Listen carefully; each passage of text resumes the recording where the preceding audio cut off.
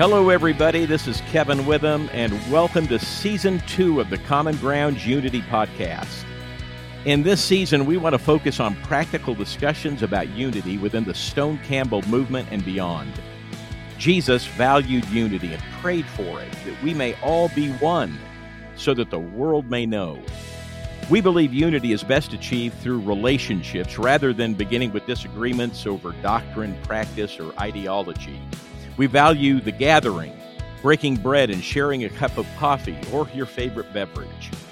We invite you to gather with another Christian outside your particular family of churches and tell others that unity starts with a cup of coffee.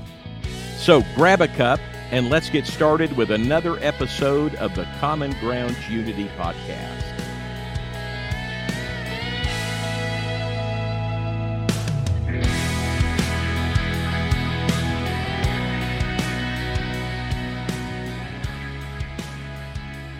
Welcome to episode 72 of the Common Ground Unity Podcast. Thank you for joining us again for another discussion and conversation. Our motto is, Unity begins with a cup of coffee.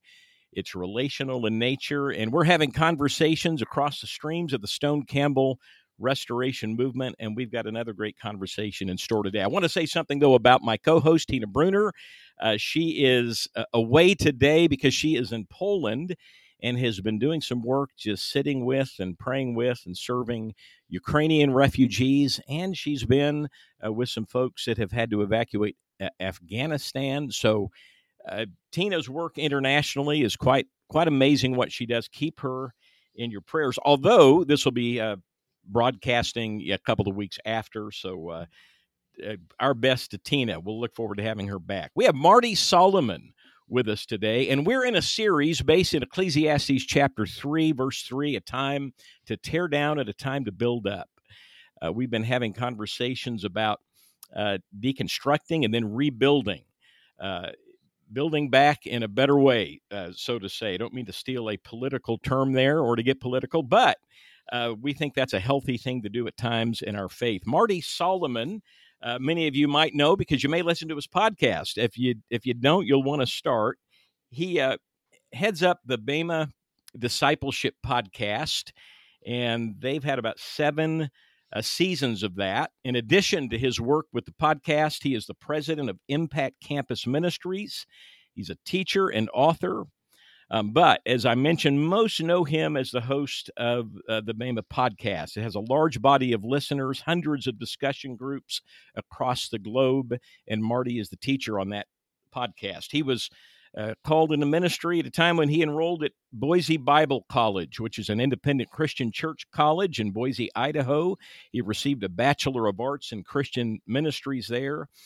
Marty has a passion for teaching others how to ask better questions, pointing them toward experts who can help them grow and develop as followers of Jesus. And whether he's preaching on Sunday morning or leading study tours to Israel and Turkey or teaching at a weekend seminar or producing many of his digital resources or championing the cause of campus ministry, he loves to use his creativity to inspire others with the truth of God's love for the world by introducing them to better readings of our Bible. So, Marty, welcome. So glad to have you with us.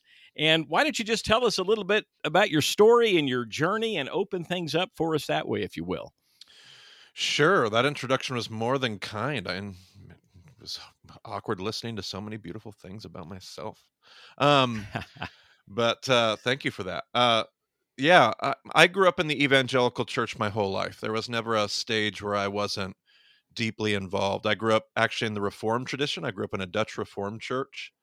Um, the two jokes I always tell is that growing up in the Reformed tradition, we believed in the Trinity of the Father, the Son, and the Holy Scriptures. Never talked about the Holy Spirit a whole lot. My mom, the other joke I tell is that Dr. James Dobson was the 4th member of that Trinity, deeply committed to focus on the family. That was just my upbringing. I grew up going to Sunday school, never missing a beat, having all the answers, went to Bible college.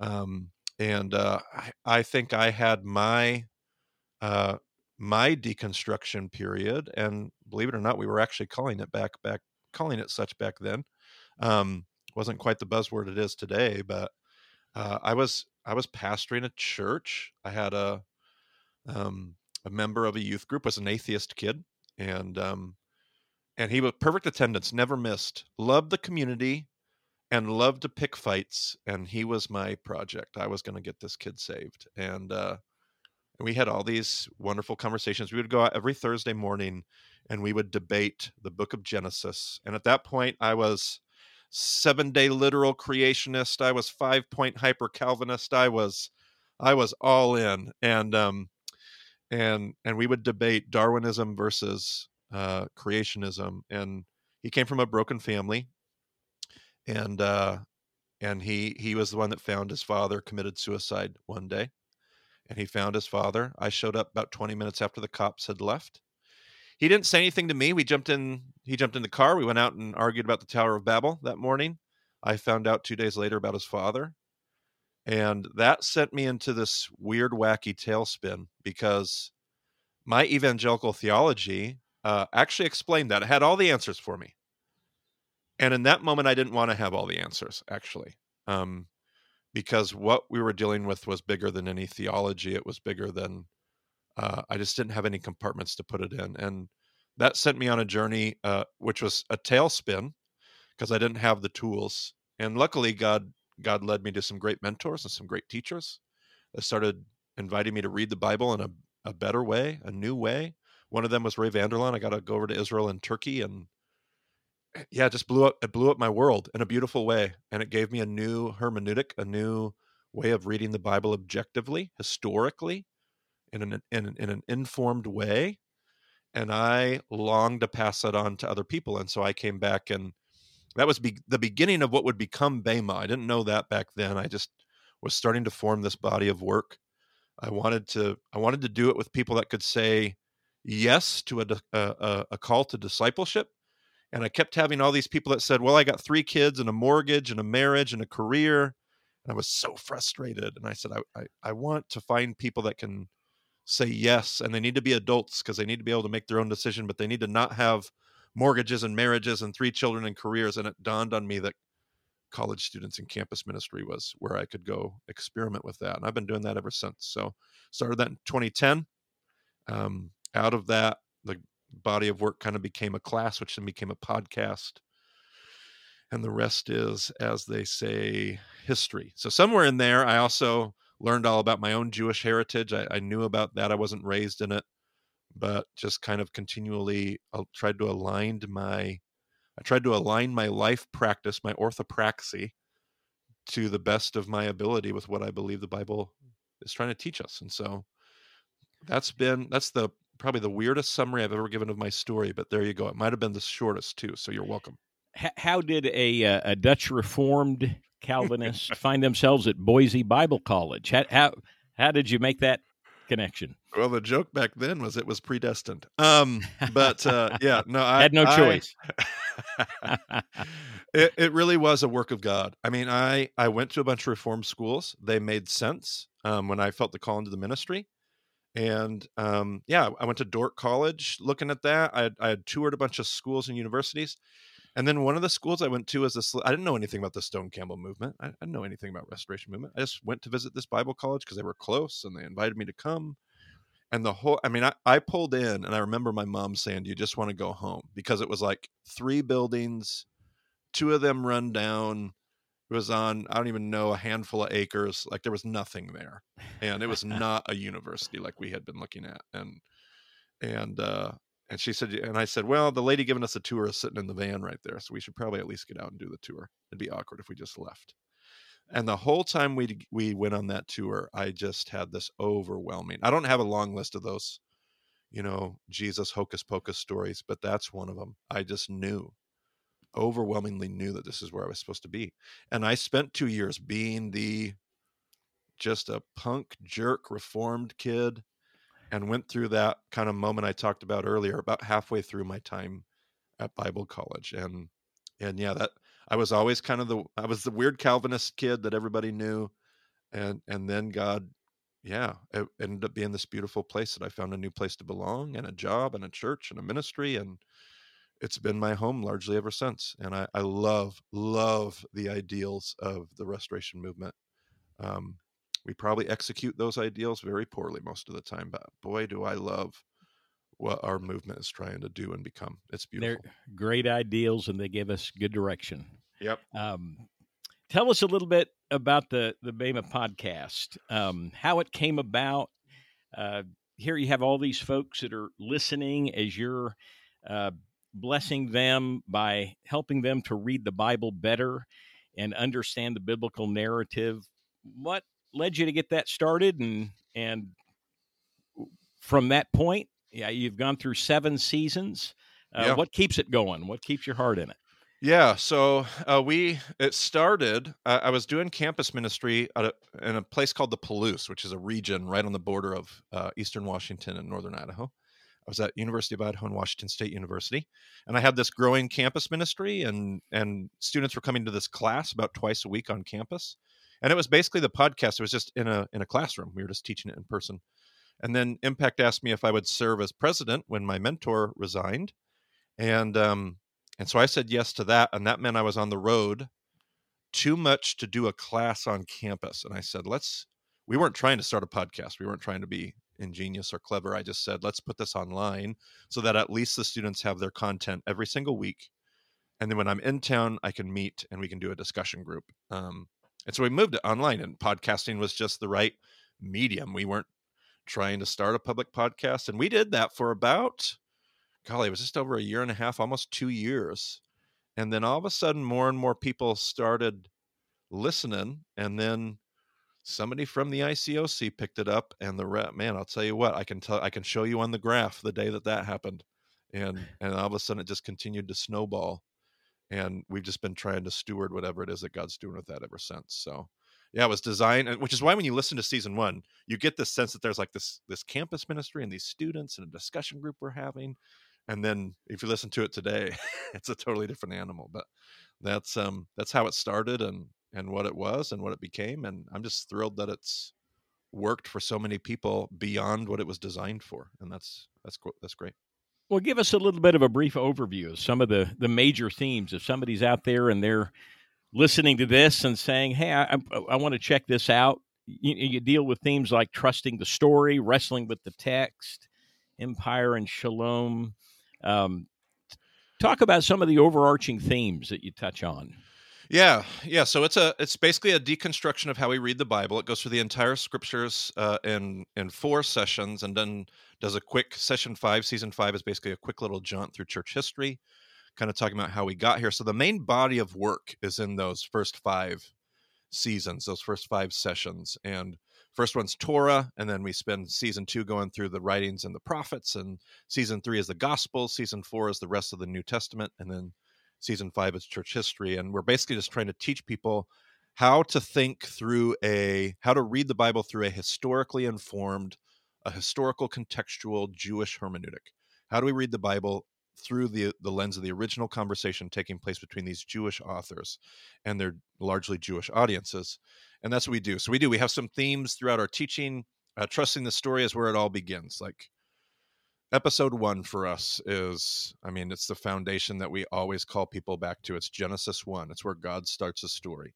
And God seems to start his story with this affirmation that creation is good, that it's loved, that everything that it needs is right there. It's inherently the inherent goodness of his creation, us included.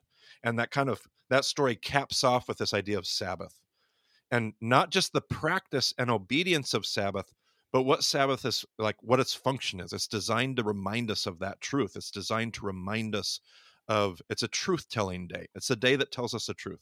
And so we talk about trusting the story, and what that means to us is trust that you're beloved, trust that you're accepted, trust that you're valued. Start theology there. Because when I don't believe I'm loved, when I don't believe I'm enough, when I operate out of fear and insecurity, I'm going to do a whole bunch of really dumb things. And so good theology, good psychology, good everything begins with an awareness and a knowledge of this gospel truth that God loves me. And then, we have other themes. We talk about wrestling with the text all the time.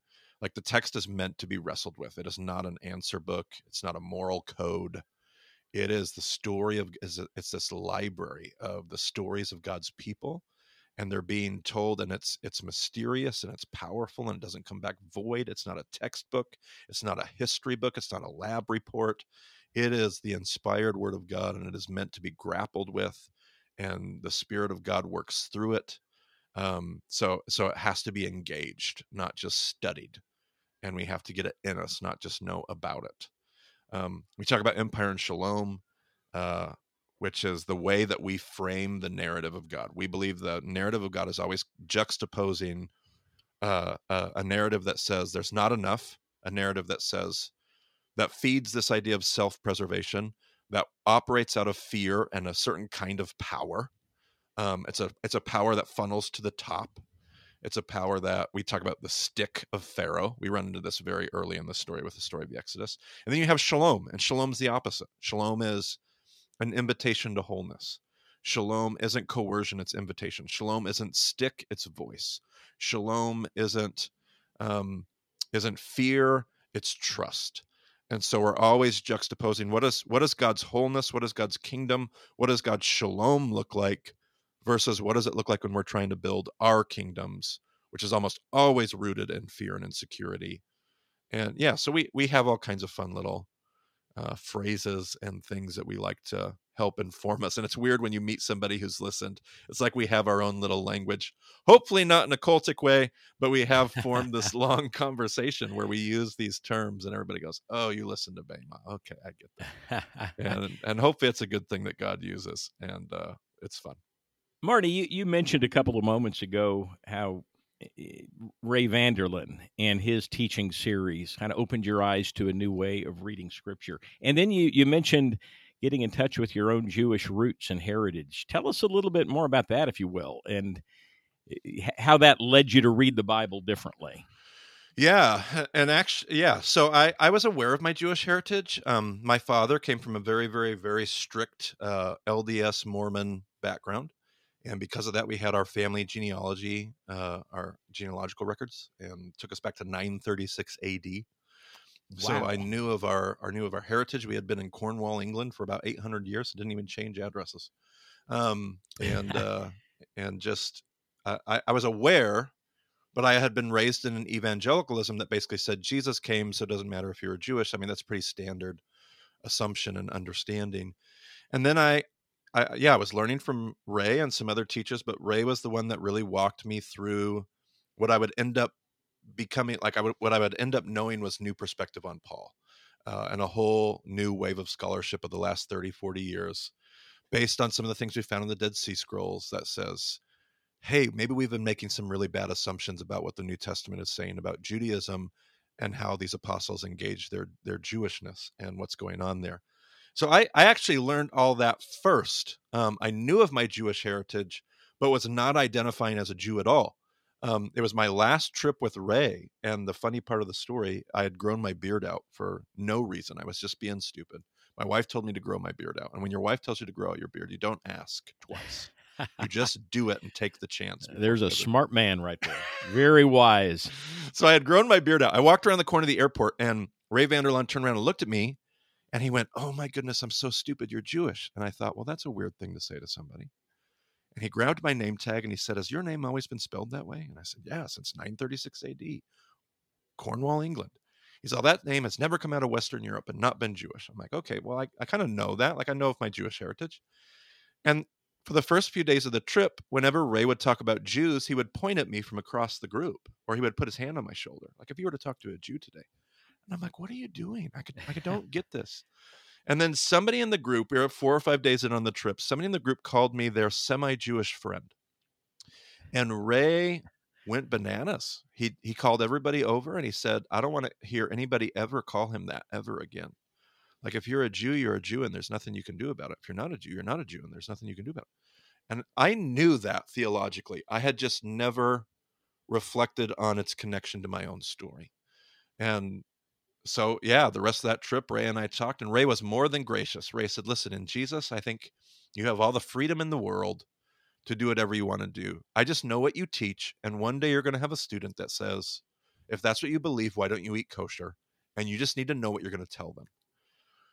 And so I went home and I had a really awkward conversation with my wife, and we prayed about it for the next year. And we decided that we wanted to live in a way that was consistent with what we understood. And so we reclaimed that Jewish heritage.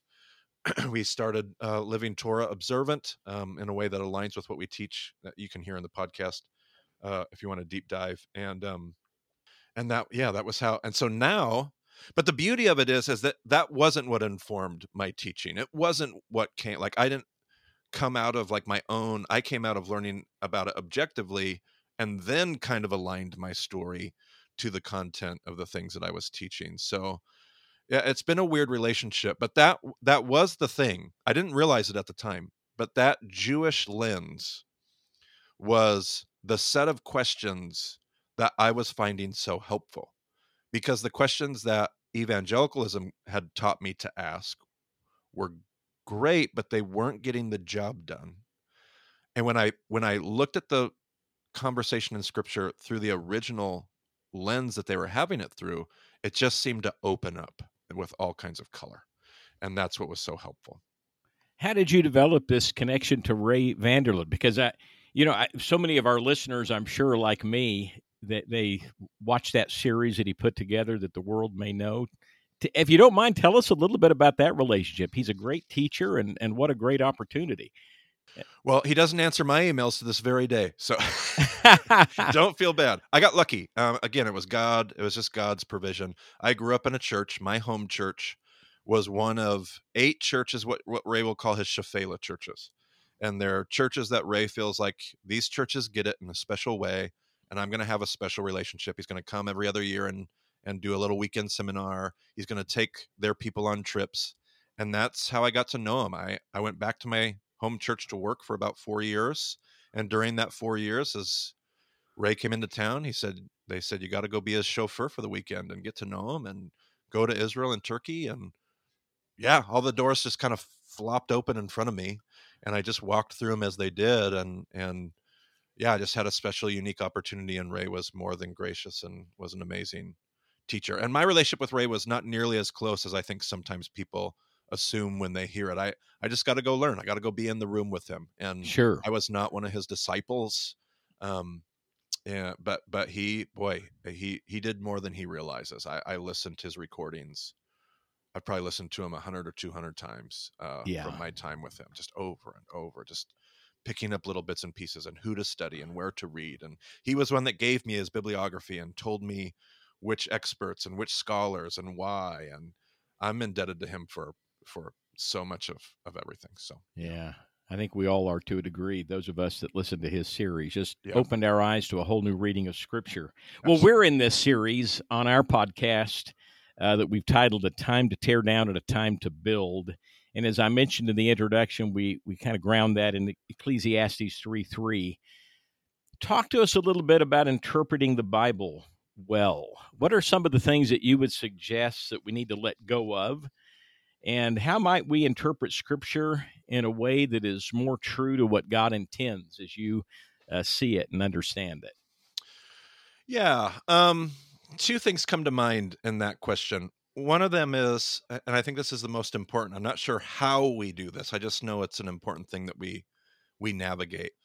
We have to somehow, as Western educated Christians, we have to recognize that we have put our doctrine as a filter in between us and Scripture. We read the Scripture through the lens of a predetermined doctrine, which means Scripture is actually not the authority that's informing us. We are checking our reading against a pre-held doctrine. So to truly be able to go to the Scripture, and I mean, that's what's so healthy about the deconstruction we're talking about today, is we're questioning those filters. And we should be able to, because those filters are not what's inspired. The Word of God is what's inspired. And so we got to be able to take down, one of our teachers has called it scaffolding. We got to take the scaffolding down that we've erected around the thing that matters. And we'll need scaffolding. Scaffolding will be essential. We'll need doctrine. We'll need good dogma. We'll need all that stuff. But we need to be able to take it down, put it back up. We need to remember how to put it in its proper place. So that's one thing. The other thing is just hermeneutical principles. I just wrapped up writing my first book. It should be out in February, titled Asking Better Questions of the Bible. And my closing chapter, I talk about a toolbox, and I talk about, during the course of reading this book, you've probably picked up a whole bunch of new tools you're not really familiar with. You don't really know how to use them yet, but your toolbox is super heavy. And it's because you still have some of the old tools, and some of those tools you'll want to keep, and some of them you'll want to get rid of. And whether that's just certain exegetical practices we have, or maybe certain paradigms, and I hate to identify what they are because that's the work of Jesus. So I don't get to decide what those tools are we get rid of. But there will be tools, there will be paradigms, there will be theologies, there will be traditions, denominational, non-denominational. There will be practices that we'll want to ask some questions about, and some of those things will want to go away in order to have a better reading of the Bible. But I think Ecclesiastes well informs us with wisdom. I think there's always a time to do that. That time's not unique to this era. It's not unique to 2022. It's always something that every generation is called to ask those questions, to tear down, and there's always a time to build too. And both of those are important. Talk to us a little bit about cultural influences and how they shape the way we interpret scriptures. What are some of the things you see in our current culture that influences maybe the way we understand and read God's word, and perhaps get in the way of a true understanding of what God's intent is? Yeah, this is a tricky question for me to not get in trouble.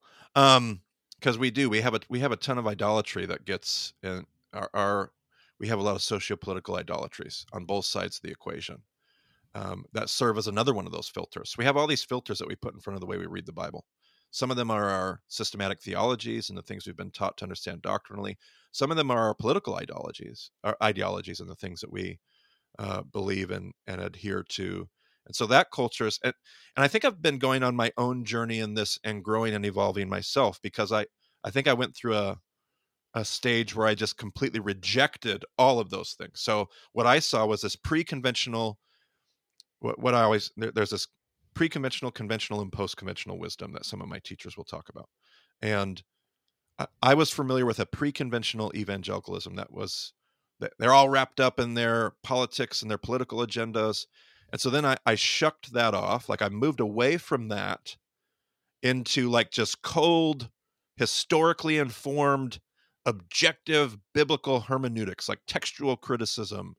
And I went to that conventional wisdom, and now I'm realizing, oh, that actually, that's void of the power of the Spirit of God. And so there's almost like a circling back around to, okay, but what world do I live in? Because God didn't ask us to go backwards. As much as we honor, and the Restoration Movement, we love the early church, we truly aren't going back to the early church because we don't live in the first century. We're not in Jerusalem.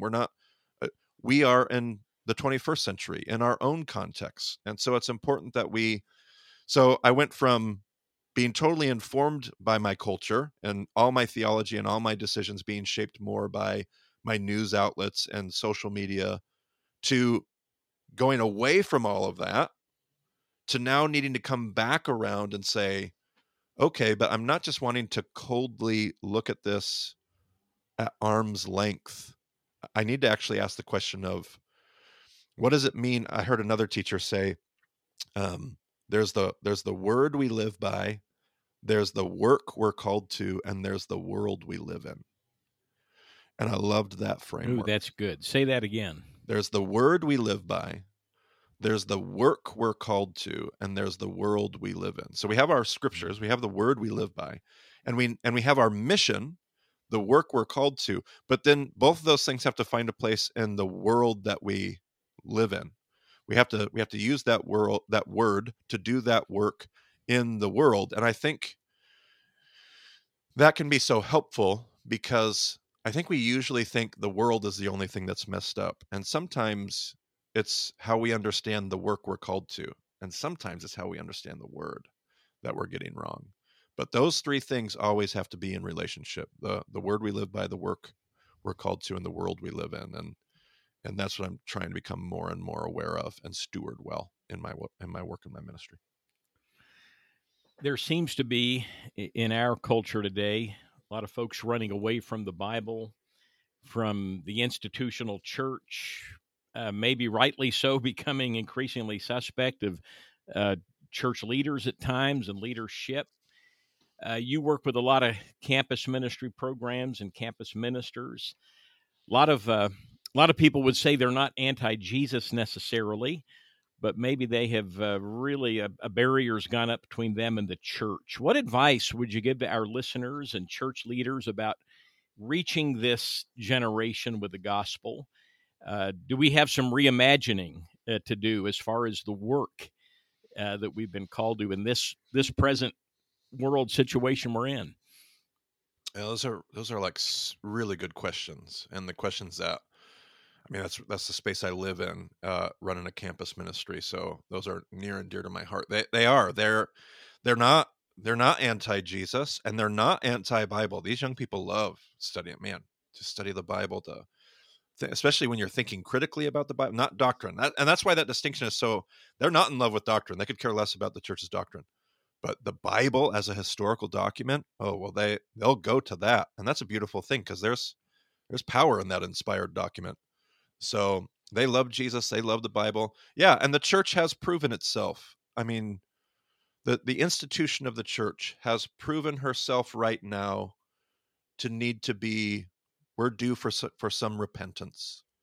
We're due for some good confession and some humility and some reimagining. I like that. Yeah, we're due for that. We have proven ourselves to be um, unreliable. We'll have to and that's okay. We can restore that. We've done that before. We've been through dark eras in the church before. This isn't the end of the world.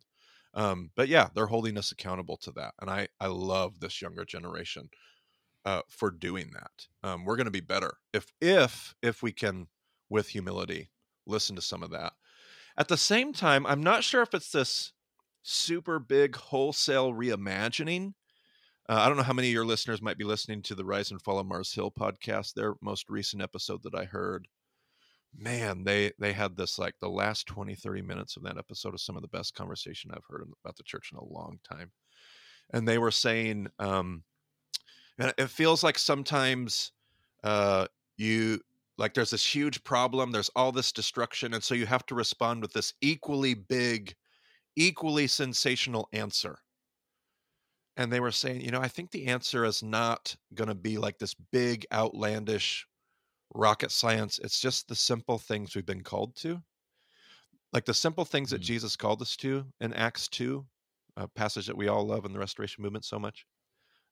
Those are still the simple things that if we just did those things without all the idolatry, without all the dogmatic nonsense, without all the institutional empire building that we're so wound, if we just went back to like just meeting in homes, having meals, showing up for more funerals, more graduation parties, more weddings, more backyard barbecues, and trusting in the slow but steady, deep work of God, that young people just want something real. That they don't need a smoke machine. They don't need fancy music. They don't care about any of that stuff. But that's the kind of reimagining. It's actually not all that complicated. It's just being willing. It's not complicated. It is a huge challenge because we have definitely got ourselves wound up with some pretty deep idolatry. We've built some institutions that we're so worried about surviving, and we're making really bad decisions because we're so wound up about survival. And we need to remember that it ain't our institution. God's got it. And if we'll remember that, we're going to be okay. And this younger generation will be ready to help us too. Well, I love that. That's hopeful. And it's encouraging to hear you say that this generation isn't anti-Jesus, loves the word. Boy, the simplicity of Acts 2, apostles' teaching, breaking of bread, fellowship, prayer, house to house. Pretty simple.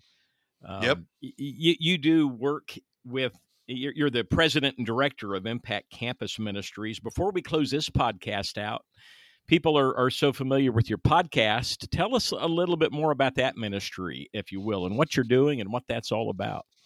Yeah, Impact Campus Ministries is a campus ministry planting organization, essentially. We're trying to put campus Stone Campbell Restoration Movement campus ministries where there aren't any. And so We go to those weird pockets and corners of the country. We're all domestic, so we stay in the United States. And our niche is spiritual formation. So we're not wound up about evangelism. We're not. We hope evangelism happens as a natural byproduct of our spiritual life together. We're not trying to just convince students to stay in the church. What we're trying to do is teach students how to passionately follow Jesus, and that spiritual formation, knowing what that looks like, knowing their spiritual practices, knowing how to fast, knowing how to pray, knowing how to memorize knowing what Jesus looks like, knowing how to hear his voice. Because what they're going to go do is they're going to go run their businesses, and they're going to parent their children, and they're going to lead their churches, and they're going to create good art, and they're going to become engineers, and the things they're going to go out to do, non-ministry related, that's actually where the action is. The action is with vocation. And so we're trying to teach our students. This is kind of the new frontier for us. We haven't been doing a great job, but we're going to get better at it because that's our vision.